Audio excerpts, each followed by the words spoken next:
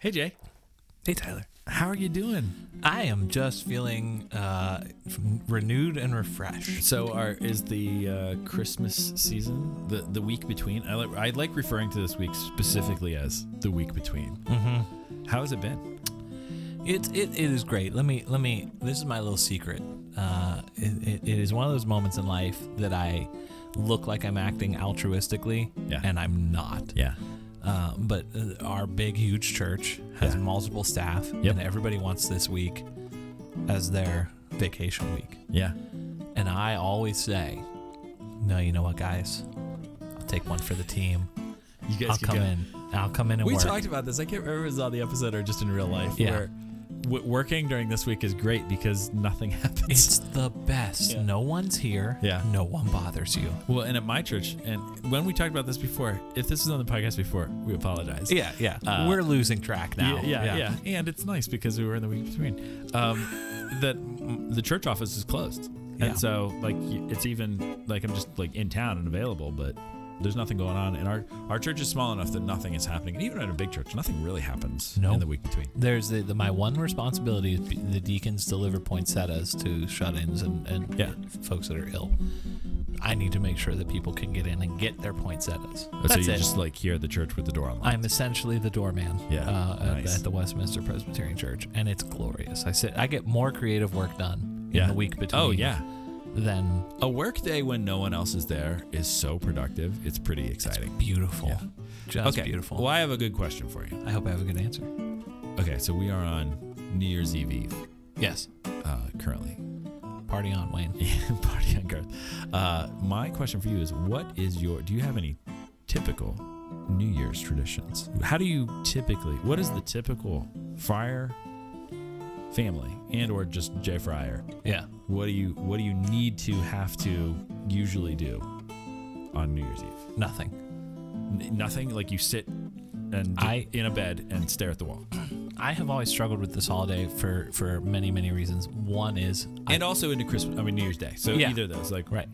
I crave sleep so much that the idea of staying up till midnight on purpose eludes me. Oh, man. Like, I just don't understand why we need to have a full-on conversation about this because I am the polar opposite. Oh my gosh! There have been times, especially since we need to do we say this all the time about how we need to do an episode on Garfield or something like random that we're never going to do. We do need to do an episode on sleep. Yeah. Have we done an episode on sleep? I don't know that we have. I don't think so. I can't even remember what we've done anymore. We need new memories. Yeah, but I don't think you've ever articulated that. The you desire sleep and staying up late is the worst thing possible. And specifically, not even sleeping in. It is a direct. I am a morning person, so I will get up early in the mornings. But to do that requires me to go to bed early at night. Yeah. I think I said before that I have the dual problem of I love being up late, and I like being up early. Yeah. And so I don't like getting up early, but when I have to be up early, I love the fringes of the day. Yeah. I love when you can borrow. It's like stolen time before anybody's there. We did talk about that at some point. Yeah, it's somewhere in there. Yeah. But so one of my more recent traditions since I got ordained, again, this felt altruistic and it's not. Our church does a New Year's Eve communion service. Oh boy. No, it's great. Is it? It is for me. Okay. Because it is as close to like just small church as I've ever been in my life. My cynicism was just about like how churches have the propensity to just put new services on secular holidays. Here's what we do. Like Thanksgiving Eve service. I absolutely love this little service because it's just me. No music. Yeah. No liturgy. Nothing. No congregation. Just you? Sometimes because it's drop in, drop out. Yeah. Nice. So people come 6:30 to 7:30 is how I run the thing. Yeah. They come in and we have these little just like, here's some prayers you can think about. Here's some scripture you can read.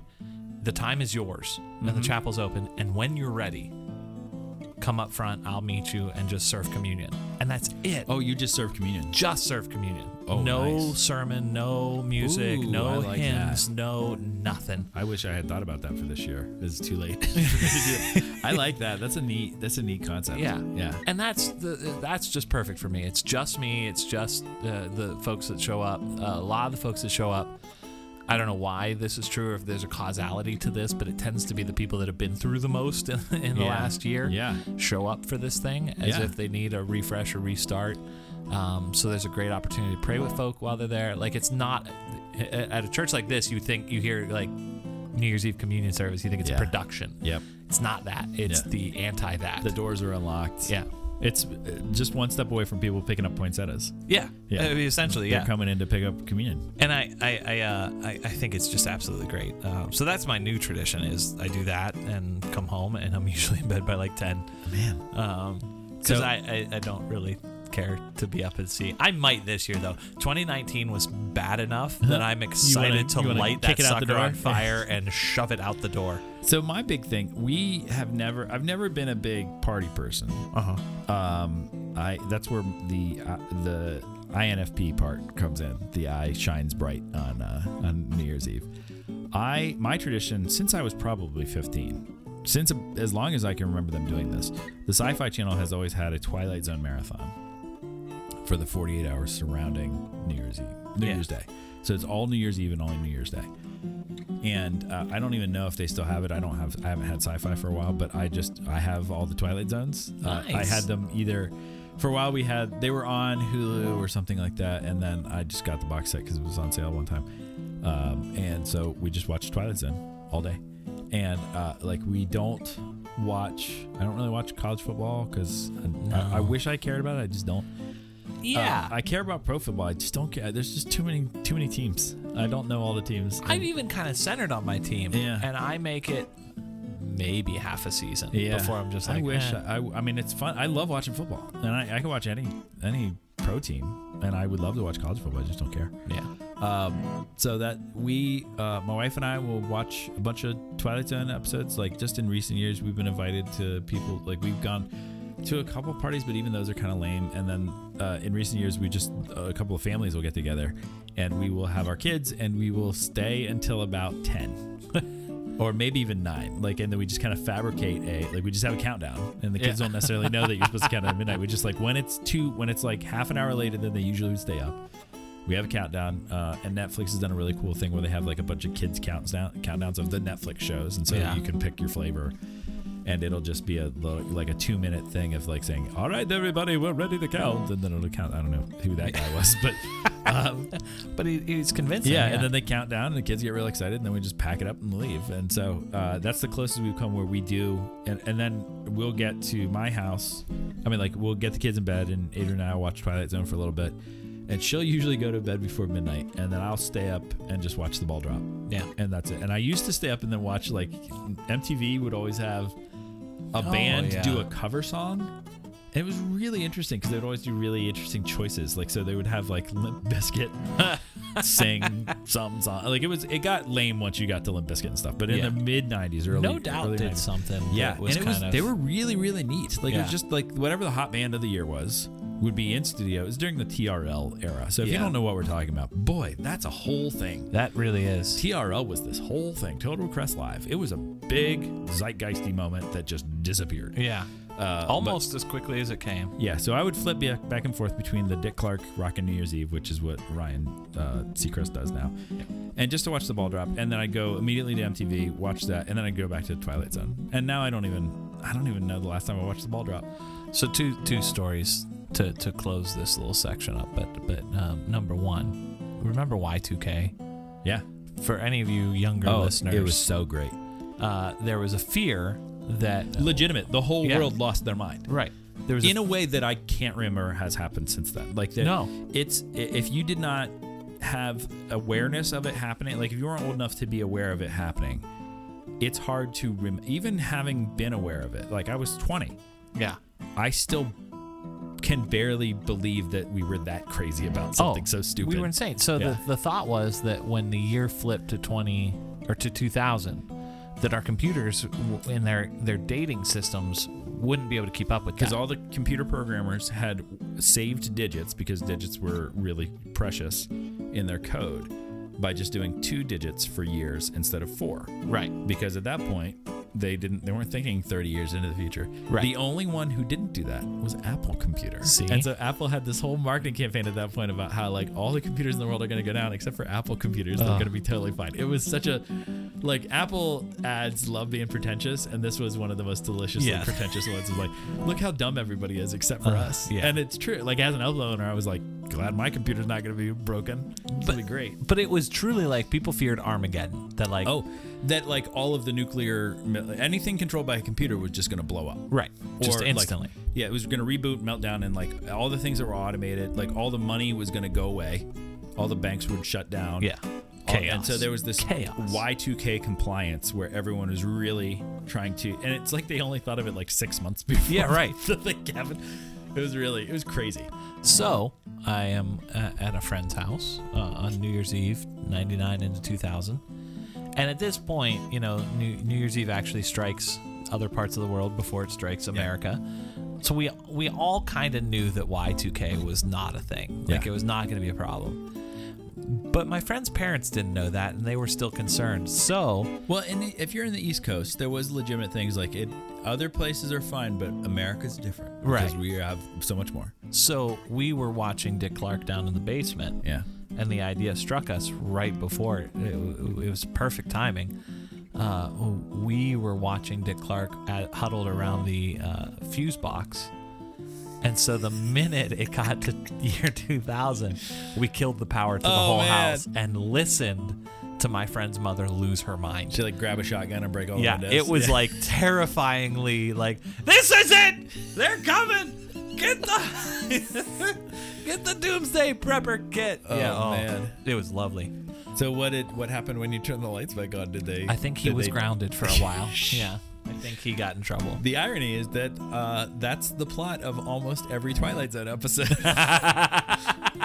So that's what I watch every year. And again, this year, I mean, it starts tomorrow. I'll be watching Twilight Zone as much as I can. And again, even though it's not the marathon anymore, I feel obligated. I'll just be watching them on iTunes. As you should, yeah. Yeah, I love the Twilight Zone. But then here's my other thing, and I know I'm stealing it from a meme. I'm okay. I'm shamelessly stealing this. Go for it. That's what memes are for. I think Barbara Walters should host New Year's Eve so that when the ball drops, she can look into the camera and say, I'm Barbara Walters, and this is 2020. I've been Tyler. I've been Jay. And this is Roughing the Pastor.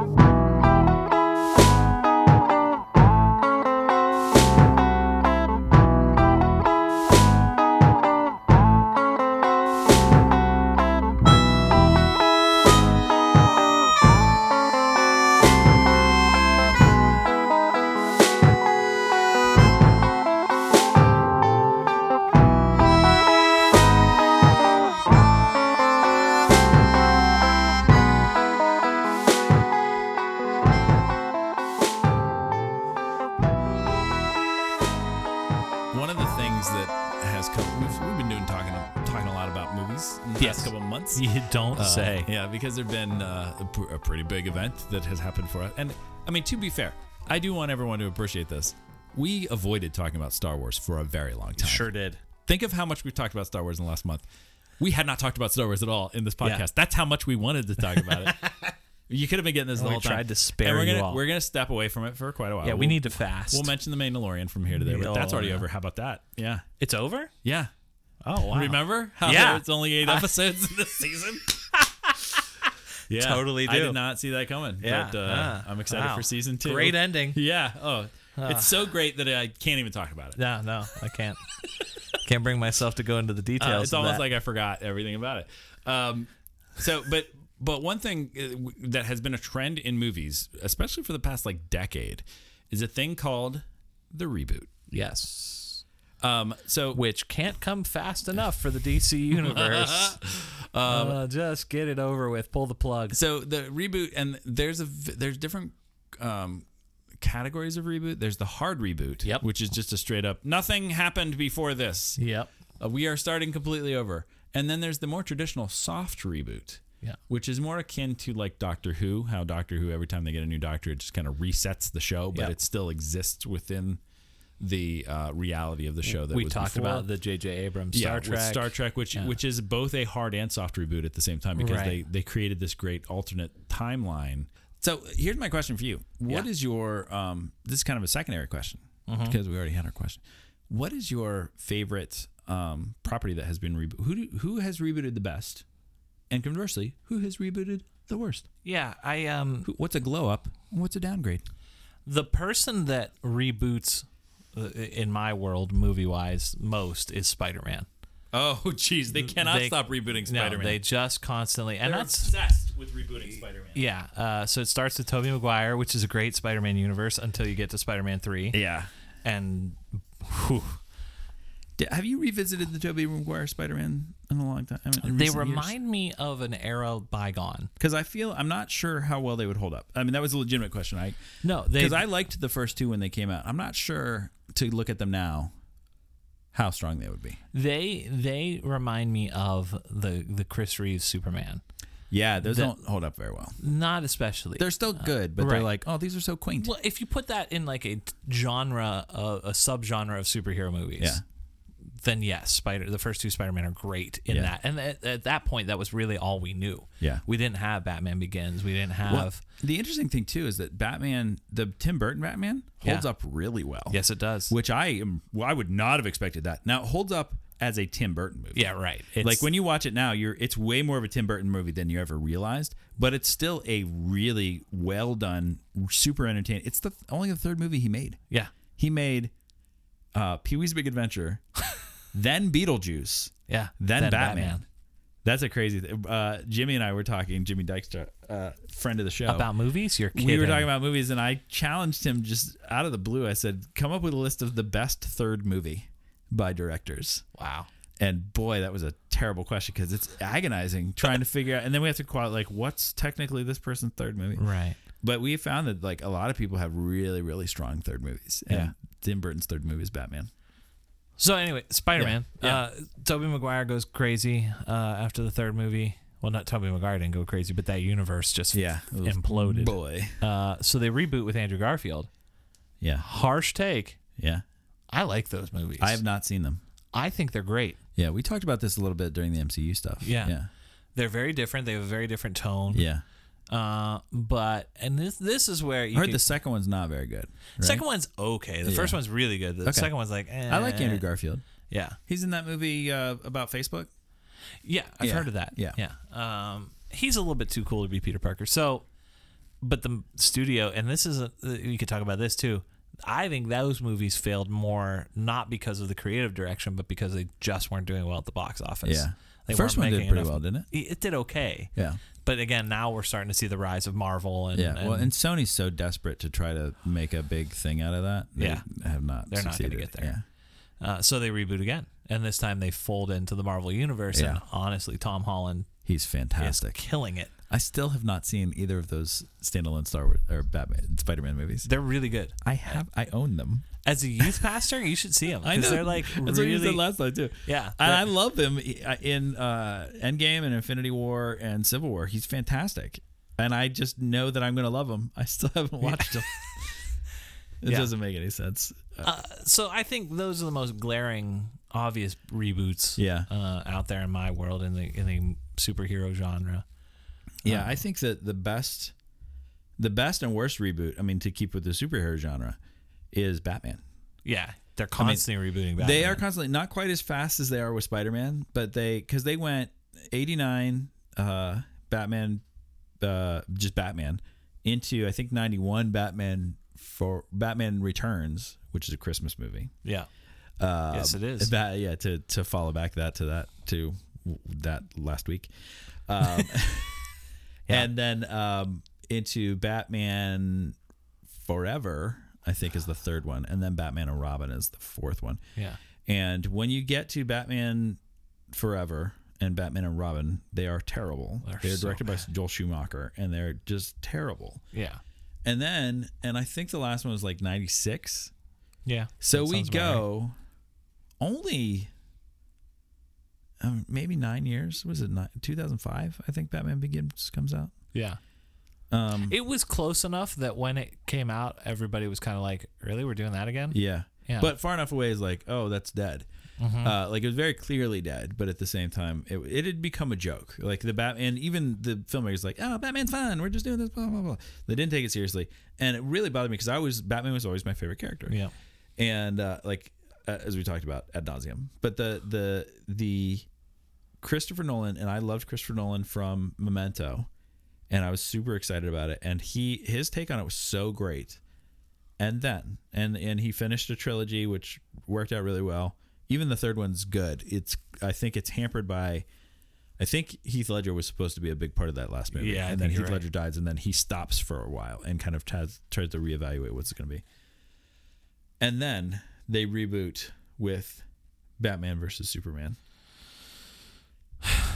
and it gets to what I'll hold off on this because we do need to actually talk about that when we're taking a hiatus from movies despite this current conversation. Yeah. We will full on dip into the Marvel universe or the DC cinematic universe at some point. Because And if you thought I was angry about the Star Wars prequels, boy, it's a mess. And also, I think that I really owe it to Jay to go into his avenue of expertise because we've spent a lot of time on some things that I don't know very much about the DC universe in terms of cinematic stuff because I read the comics when I was a kid and I really liked that, but I am not interested in the movies. But the direction they've taken has gone from dark and authentic to dark and stupid. Yeah. and it's real interesting how the tone, like just that subtle shift in tone, really ruins it. Yeah. One of the things with the reboot though is the sense that what this property is good enough. I mean, from a commercial standpoint, there's still money in Batman, so we're going to reboot it. No kidding. And guess what? You know what's coming out in 2021?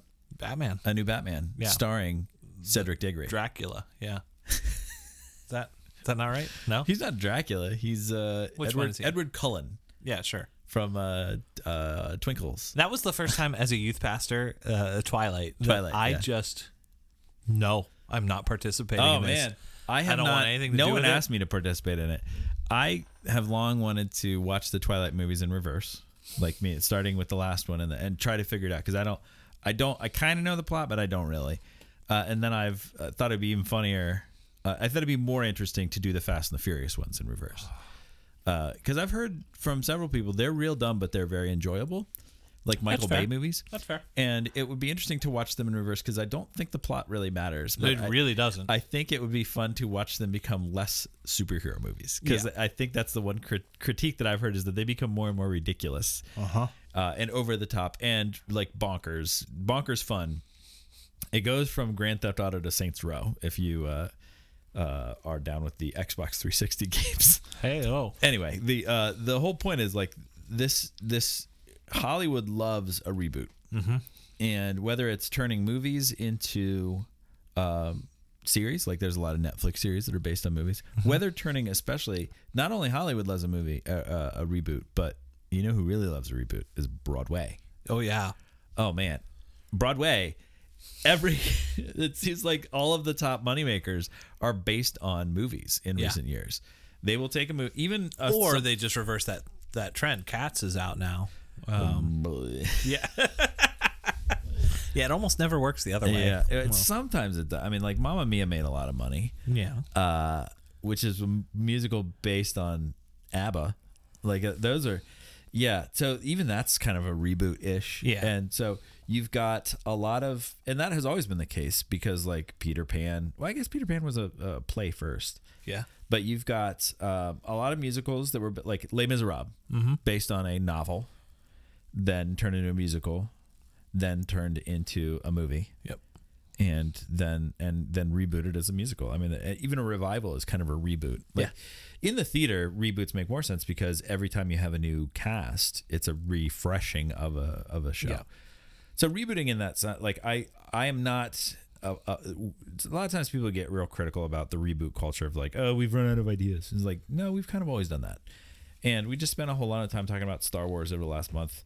And Star Wars, if you want to get cynical, Star Wars steals from lots of things. It steals a lot from like Dune and Kurosawa and other things. Or you can say it borrows and kind of, it's a synthesis of a lot of different varied cultural understandings, particularly Joseph Campbell's Hero with a Thousand Faces. This understanding of here is the popular the way all great myths and stories follow this one classic paradigm of the hero's journey. And George Lucas very intentionally hit all those beats. And then, to his credit, I know I especially have kind of crapped on Lucas a lot, but to his credit, Lucas made a point of saying to everybody, "Hey, you should pay attention to Joseph Campbell." And Joseph Campbell then got like a PBS series after that. Yeah. And you should watch films by Akira Kurosawa because he's great. And he didn't say you should read Dune because they were going to sue him because he stole a lot of stuff from Dune. Yeah. But just that sense of like taking cultural stuff, putting it in a new dish and making something new with it. I think a reboot at its basic core, it is ultimately saying, okay, Plan A didn't work. Yeah. But there are elements of Plan A that we think are salvageable. Yeah. That if we take the essentials out of this, Yeah. and put it over here, Yeah. And try this new spin on it, Yeah. maybe we can fix the things that don't work. Yeah, and maybe it did work, and then it kind of went off the rails. Right. And some of the worst reboots, the least successful reboots, are when it worked really well, and it was perfect in and of itself, and then we're just going to pick it back up like 30 years later. Yeah. Like we're going to mine an old thing that never did anything really wrong, and we're going to refresh it for a new generation of kids. I'm going to say this, and I want to be very clear that I think this is 10 years away from being realized. I think a reboot of the original Star Wars trilogy could have some legs. Ooh, that could be interesting. Not right now, Yeah. not in the fresh aftermath of all the new stuff, but at some point to take that story and do what Lucas always wanted to do and modernize it, put more... Certainly the prequels. I mean, as we spent too much time talking about it, but the prequels have a great story in there somewhere. Yeah. It's not on the screen, but it's in there somewhere. And it'd be interesting if those were done well. Yeah. It'd be great to reboot that. But and that's the point, right? Yeah. Is to take the essentials of something that like this could have been something, Yeah. and just wasn't. When it comes from the notion of a computer, like we're in a computer culture enough that like it's still, even today, with as sophisticated as our computers have gotten, that is always a solution of like, did you try turning it off and turning it back on? Let me tell you something.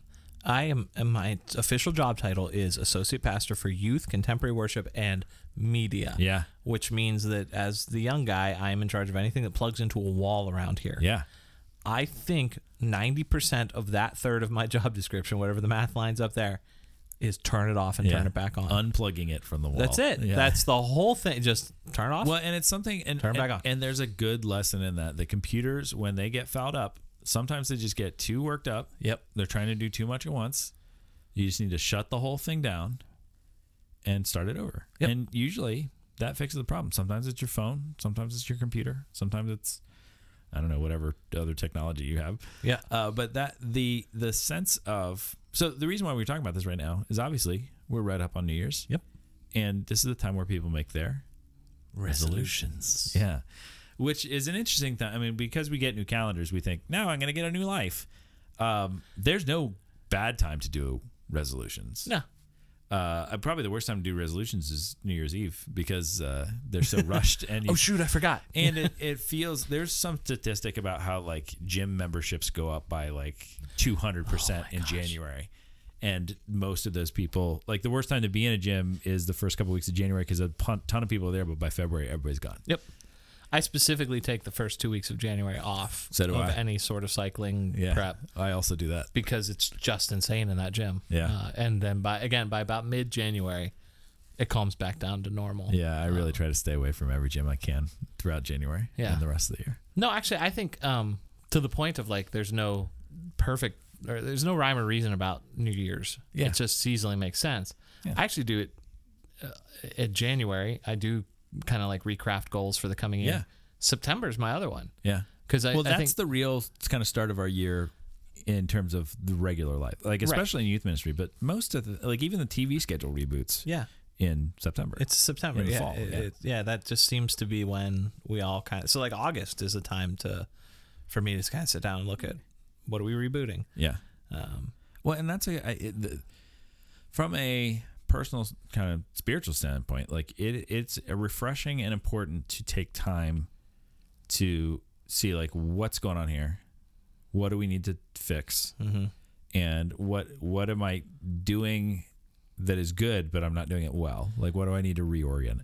And that's what. So there's a word, an overused word in the church. Repent. Yes. And repent is a word that literally just means to change. Yep. That is the definition of repent. It doesn't mean confess your sins and commit your life to Christ and pray this prayer and make a personal commitment to Jesus Christ to be your personal Lord and Savior. It's not that. No. I mean, it's not that. I mean, it could be that, but that's not what it means. It just means to change. Yeah.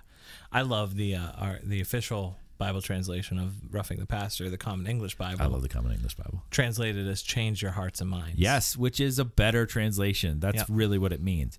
And so you can repent of all kinds of, it doesn't mean that now you have your life figured out. It just means the way you were doing things is not the best way to do things. Mm-hmm. So stop doing it that way. And I think, change your hearts and minds. Yeah. And I think so critical to this is, and this is a word that in certain Christian circles gets a little buzzwordy, but I think here especially it really applies, is this idea of naming. Yep. Like to reboot a movie franchise and just say, well, that didn't work. What do you want to do? Let's just do it again. Yeah. It was the wrong actor. No. We need George Clooney instead of Val Kilmer. Right. Yeah. No, that's not it. There's a process by which you kind of have to sit down and name what's not working. Yeah. And that's not like total life crisis not working, No, right? Like no. even just little things of like, I don't like this habit, this thing I've fallen into. I'm tired all the time. We'll stop going to bed at 1:30 in the morning. Right. Yeah. And there's a process to sit down and actually kind of do some self-examination and say, what are those things? Yeah. And tied to that is, like we said in the movie reboot, keep the essentials, like also name the stuff that does work. Yeah. Why should we make another Batman movie? Because Batman is a really interesting character that has a lot of rich stuff. Why should you continue to be you? Because you're an interesting character that has a lot of rich stuff. Maybe just the things about your life that aren't going well are things that can be adjusted. Yeah. It's not you. You're not the problem. Yeah. Yours is a good story. We could just tell it better if you just kind of tweak some things. And I think that's the problem on two sides of Christianity. The reason reboot doesn't happen much is because people are reluctant to do either of those things. Yeah. Either it's all you're a horrible sinner, miserable person, you need to change your life all the time and never celebrates the good, or is so plucky, optimistic, happy-go-lucky that never recognizes the bad. Mm-hmm. It's both, right? You have to sit down with both and say, okay, what do I like about what's going on and what do I not like about what's going on? Well, and also repentance is a process. Yeah. I mean, it's just like a reboot is a process. It's not something that you're just like, okay, I'm done. Like it's to quit smoking or to quit doing something bad. Like you don't just quit smoking. Like even people who quit cold turkey, like it's not just like, now I never have a craving again. Every day. One of the things I have really appreciated about folks I've known who've gone through Alcoholics Anonymous is that they aren't saying, I'm never going to drink again for the rest of my life. They're saying, I'm not going to drink today. Yeah. And they count it by days at first. And then they count it by years. And so like, I've been sober for this many years. I've been somebody for this many. And if you fall off the wagon, you just get back on. Yep. And then you're just worrying about today. Yep. And like, I get my 30-day chip. I get my year chip. I get my all these things that, again, I have no real personal connection with. But just, I think that there is something in the 12-step programs about repentance, in the literal sense of changing hearts and minds and changing your actions, that is refreshing and important that we don't have access to outside of those things. And so when we make resolutions like, I want to lose 30 pounds, and like we're like, but I don't want to change anything. I still like eating all the stuff that I do, and maybe I'll change by adding this extra thing, and sometimes that makes a difference. But if you still live your life focus around when you can have your next like Big Mac, or I feel accused. Mocha Frappuccino. I feel even more accused. Yeah. Yeah. Like that. But I mean, if that's, if you aren't going to make some of those changes, then you're going to either have to change other significant things, or you're just never going to, you're going to live your life failing the resolutions that you made. That's Absolutely. One of the hardest things about this time of year is that you're making resolutions that are unrealistic. And the fuel behind all that is grace, right? Yeah. I think resolutions fail us twice. Yeah. All in the same swing. Yep. Most of us that resolve to lose 30 pounds aren't going to make it till January 15th in the gym. Yeah. So you failed at the resolution. Yeah. But then with that comes a feeling of, I'm a failure. Yeah. So like, and this is who I am, so I might as well just eat more Big Macs. Right. And it hits you twice. The only way repentance works is that there's grace Yeah. to begin with, that you don't have some sort of box office you're beholden to. Failure is part of the human experience, and like God's okay with it. Yeah. Well, and the difference with grace is to like we associate grace and forgiveness as the same thing, and even more so we associate forgiveness and reconciliation as the same thing. And what I mean by that is that reconciliation is really when everything is fine. Yeah. Forgiveness is when you have let go of the need to pay someone back, the need for revenge for whatever pain they've caused you. Grace is just when you have been forgiven and relieved of some kind of cost, regardless, like unrelated to your actions. Yeah. And most of the time we have resolutions where we set, I need to lose 30 pounds.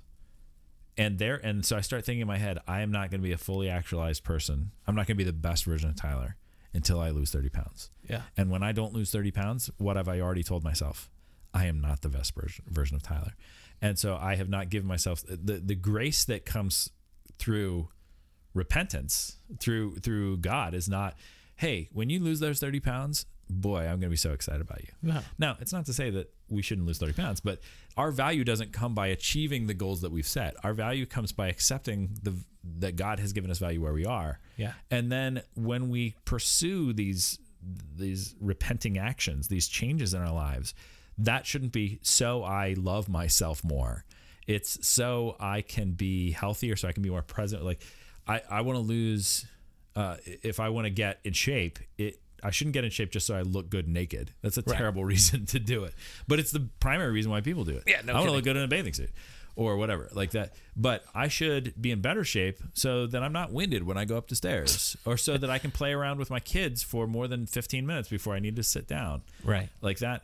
And those are kind of stupid, dumb things, but especially getting older, those are things. Or I would like to spend less time on my phone so that I pay attention to people when they're visiting, or I would like there's all kinds of little things that if it's just about because I want to be a better person, then when you fail at those things, then you're kind of accepting the alternate narrative, which is I'm therefore not a good person. Right. I'm quite sure I've used this analogy on the podcast before because, again, one trick pony. But do you remember the Game Genie? Yeah. Game Genie's the best. Yeah. For those of you that are a younger generation, Game Genie, when you had the Nintendo with the cartridges. Yeah. The Game Genie was this like adapter cartridge that went on the back of these games, and they gave you access to cheat codes. One of which was like Eternal Life, right? Yeah. So if you're playing Mario And Brothers, it was like different codes for each one, but Right. there was some of them like that. Yeah. Yeah. So like if you're playing Mario Brothers and you're running around and you fall off a cliff, Game Genie just comes and puts you right back Yeah. where you left off, Oh, as it was if great. nothing had ever It happened. was so great. I can't come up with a better analogy for what grace is. That failure is not detrimental to the project. If you fail to succeed at goal X, Y, or Z, God's still got you and puts you right back where you were and dusts you off. Which isn't, I think the cheap grace is to say that you would just jump off the same cliff again and again and again. Yeah. Oh, it doesn't matter. God's going to forgive me anyway, so Yeah. let's just keep living it. Yeah. No, like this is the freedom to live into the kinds of resolutions and changes and self-actualization that you want to, Yeah. knowing that if you fail, okay, Yeah. pick up, try again. And knowing try that differently. you will fail. Yeah. That's grace is a great gift because it accepts that we need it. Yeah. Like it's not like grace is there for just the people who need it, but you probably shouldn't. And that's kind of the terrible story that we tell in the church is Yep. we imply that like grace is for sinners. And as we were talking about before, is like there are sinners and then there are sinners. Right. No. And no, not for God. God is like, yeah, you're all terrible. Yeah. But I love you Great anyway. news. Yeah. And so I'm going to give you this grace, whether you are ready for it or not. It's here, and that like your ability to recognize that allows you to play the game more freely with reckless abandon. Yeah. To say, okay, Yeah. failure is going to be a part of it, but it's not going to be detriment. And even just in terms, I'm going to go back to resolutions. Maybe I didn't lose those 30 pounds, but I lost 10. Yeah. And I do feel a lot better when I wake up like that. Or I lost 5 like that. Or I lost nothing, but I don't get winded when I go up and downstairs. Yeah, I go to bed earlier and I wake up without having to have coffee or something like that. Like I'm less irritable than I used to be. Like that, those changes, that repentance, those adjustments to your life that can make the story better are often just simple little things. It's just that we have so many tiny little things that we want to change that it seems undoable. Well, and that's I was going to follow up with that too. It doesn't always have to be a hard reboot. No. You don't have to shut the whole thing down. No. To get at some of these goals that you have for yourself, right? Like sometimes it can be as simple as I want to go out this year and buy a legitimate alarm clock because I'm tired of the first thing I do in the morning being looking at your phone. Looking at my phone. Yeah. Like it's terrible. Yeah. And I do it every morning. And like that does not require, some sort of big 4-day spiritual retreat in silence to reboot my whole system.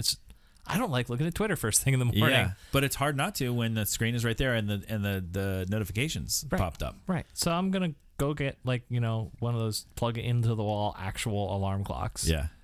So that's not the first thing I look at every morning. Like little things like that put you closer on the path of who you want to be. There's a little thing. So there's an actor. He was in Monty Python. An actor named Michael Palin. He's one of the guys in Monty Python. And he has a series of books. When I stay up late at night, I'll go on the library website and just reserve a bunch of books. And then I'll jump in the library. And I don't think I've ever heard a nerdier 30 books for me. Yeah, the library, they know my library card number. So I walk in and just like, here you go, Tyler. I had a literal crate of books last time I was there, and it's always on weird topics. Like the one time they're like, "Are you doing a research project on Prince?" Nope. It's like, nope. I was just like 1 a.m, and I thought, I wonder if there's any good books on Prince. Oh, here's a bunch. I will reserve them all. Yeah. And sometimes they come like trickle in over a couple months, which is really fun. And sometimes they just come all at once. Like there's not a big rush on Prince books right now. No. So I got every one that the public library of Pittsburgh has. But I had gotten a bunch of books on Michael Palin because I was just like, oh yeah, Michael Palin, I like him. And he had written these 3 books that are just his diaries. And they're his diaries from 1969 to 1979 when he was in Monty Python. From 1980 to 1989 when he was acting in these Hollywood movies. And then from 1990 to 98 when he was doing these travel videos for the BBC. Like he did a bunch of, and they're like around the world in 80 days where he literally just went around the world in 80 days and like filmed it. And they're really engaging, really fun. You can get them at your library. Although I have them all checked out in Pittsburgh right now. But not right now. So in those Tyler 3 books, they were literally just his job. Like he said, starting, the weird thing is like the month before Monty Python started, I just decided to start journaling. And I just wrote in a diary every day. And it wasn't time for reflection or anything. It was just kind of saying, here's what happened. And invariably reflection got in there.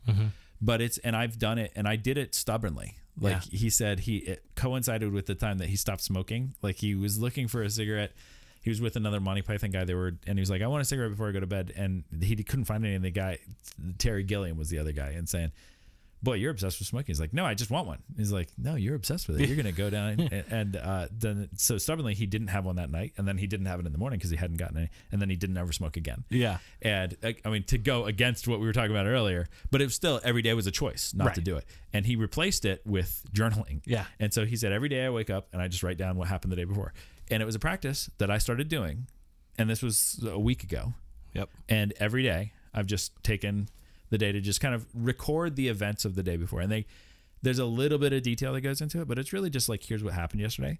And it's been a really good practice for me because it helps me to value, I did these things that day. Even a day where it felt like I did nothing. Yeah. Like I write down, here's what we had for dinner, and here's the show that I watched with the kids, or here's like an interesting thing that happened.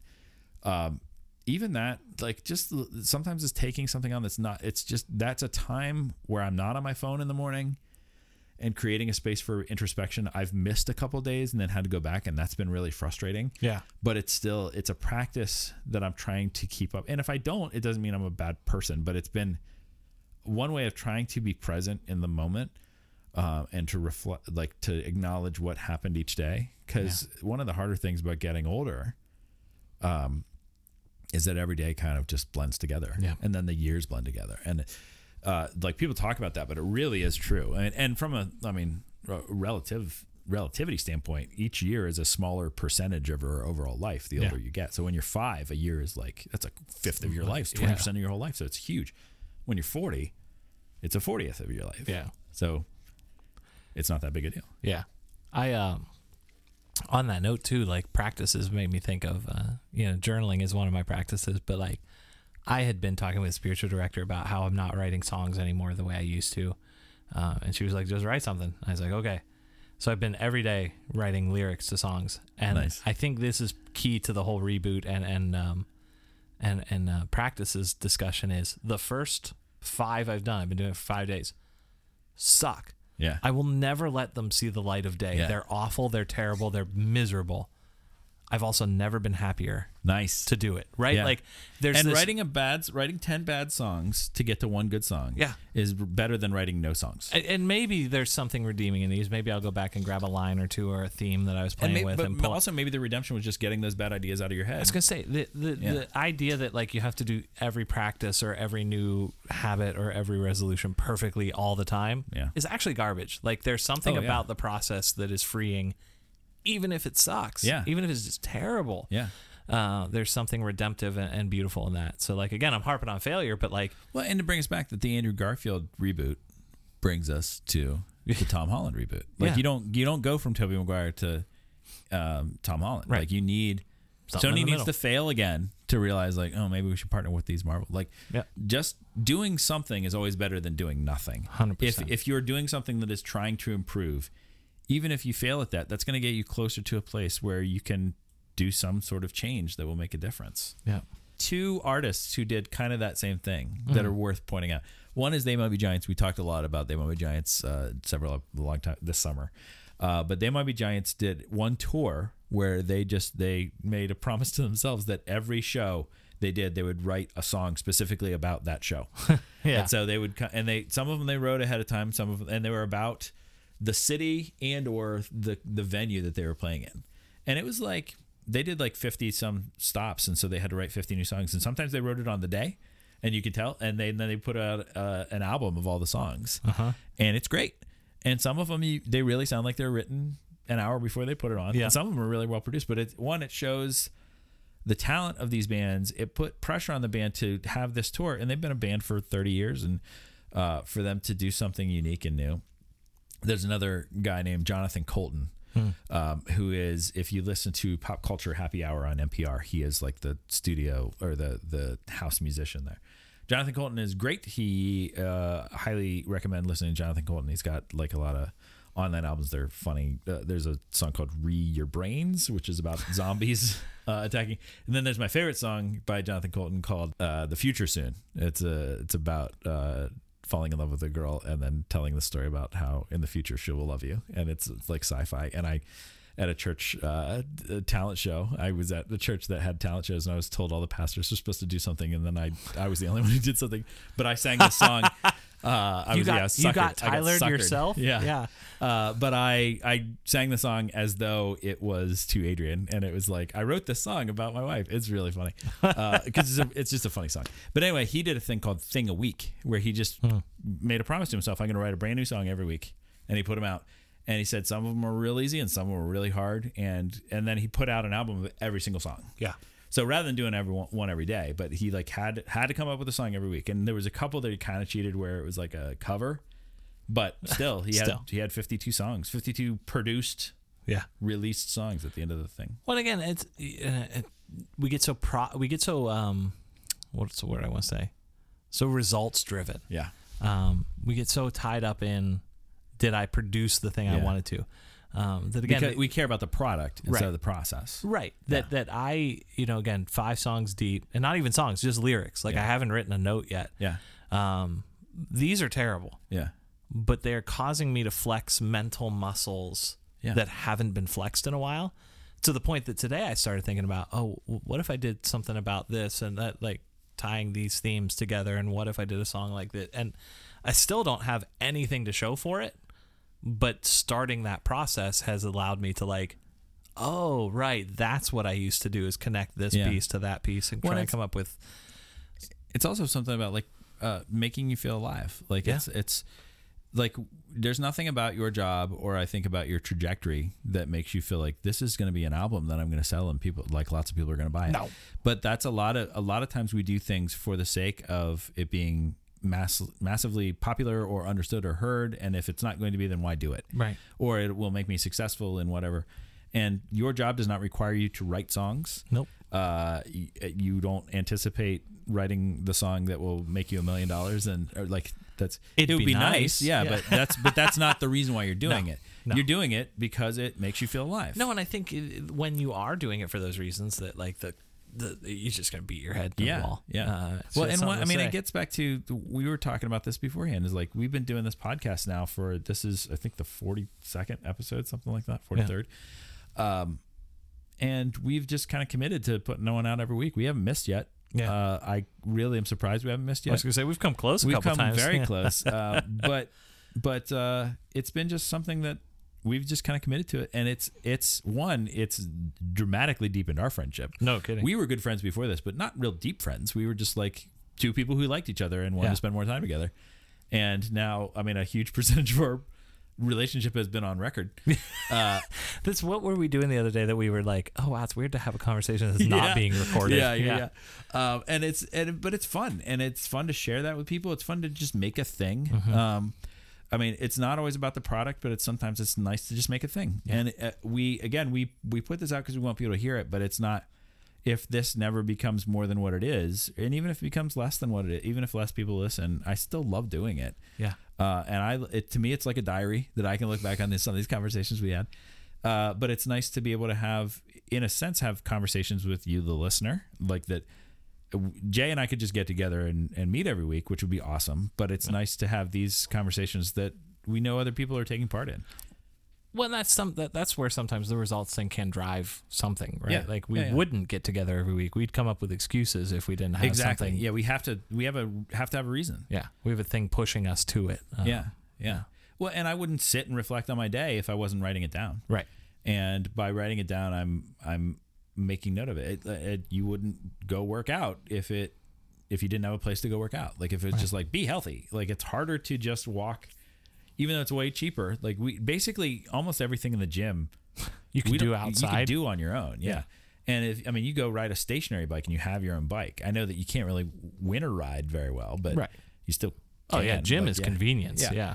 And so much of our life is kind of waiting for that convenience. And there's nothing wrong with convenience as long as you utilize it in a way that to do the thing. Like it can be an accountability thing. Yeah. So anyway, we are, that's part of the grace that God has for us. Part of our story is that we are people of change. Yep. Constantly. And that change is perpetual. It is, and that's a big thing that's what I was getting close to at one point. That the church kind of acts like repentance is a making a decision, and then you're in. Yeah. And then if you fall away, then you're out, and then you got to recommit. And no, it's not the New Year's resolution that we kind of make every year. This year I'm going to lose 30 pounds. Oh, I didn't do it, so I guess I'm gonna have to wait until next year. I gotta wait until we come around the horn and hop on in January.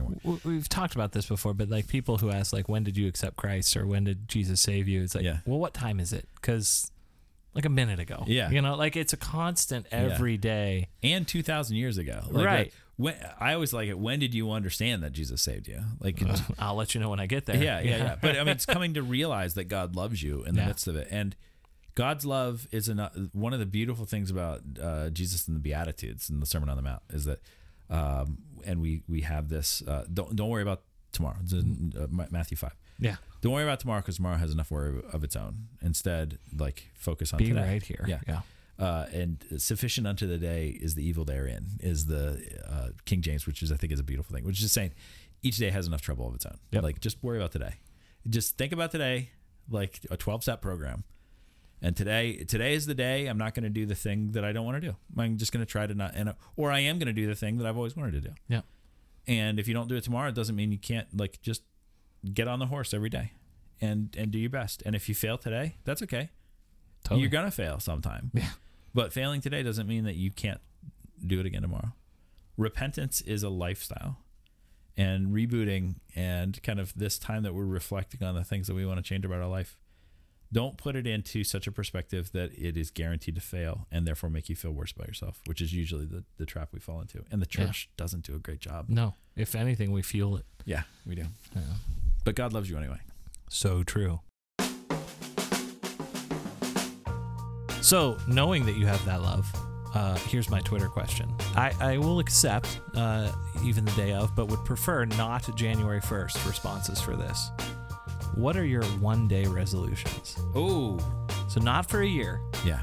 not for, a week Yep. or a month or whatever, like one day. Just start a day with, I resolve to be more generous, be Yeah. more kind, whatever your thing is, Yeah. and just give us a day. And I would say, like, I mean, those are good too, but also the more tangible it is, because it's Yeah, like, yeah. I resolve to be nice. What does that mean? Yeah. Like, I resolve to, like, if you can make it something that's quantifiable is the wrong word, but it's understandable. Yeah. Like, today I was different this way. Like, generous. Maybe I accidentally gave away, I gave away the rest of my pizza because I didn't want it. And so rather than giving it to the trash, I gave it to my friend. That doesn't necessarily mean you're generous. Yeah, right. It's just you were convenient. Like one of mine lately has been like to not accept fine for an answer. How Oh, are you? yeah. Fine. Yeah. No, really. Yeah. How are you? Something like that. Something Yeah. that you can kind of point to as like, yeah, I was intentionally doing this today. Yeah. I heard someone say today, or recently, that instead of being asked, they were asked by someone not how are you doing, but what are you doing? Like, what have you been doing today? And they said that was such an easier answer because I know I've done stuff today. Like, I have an answer to that question. Yeah. And then in the midst of answering that question, I realized, oh, I'm doing fine. Yeah. And I really can answer. Or, oh, I'm not doing fine. It's like, well, I've been working on this thing, and it's actually been very frustrating because it's not working the way. And so the answer to the follow-up question, how are you doing, would be frustrated. Yeah. But if you just ask me that full stop, I'd just say, oh, I'm fine. I'm fine. Yeah. Because really, I mean, it's not like my world's not falling apart, but I'm a little frustrated because this day's going this way. Or I just started this new book and it's really good, and I don't have time for it, but I'm excited for when I do have time to read it. Like that. So how am I doing? I'm excited. Yeah. Or I'm sleepy or hungry or any of those things. Yeah. So tell us what you're going to do. 1-day resolutions. It's going to be fun. And tell us if you have any New Year's traditions, things like that. Yeah. And let us, and still Merry Christmas. We're in the middle of Christmas season. We are not quite to Epiphany. Yeah, we're in day 8, I think. Day 7. Yeah. 7. Counting is hard. Swans are swimming. Never mind the geese are laying. There's 6 of them. Yeah. Anyway, I've been Tyler. I've been Jay. And it's been Roughing the Pastor.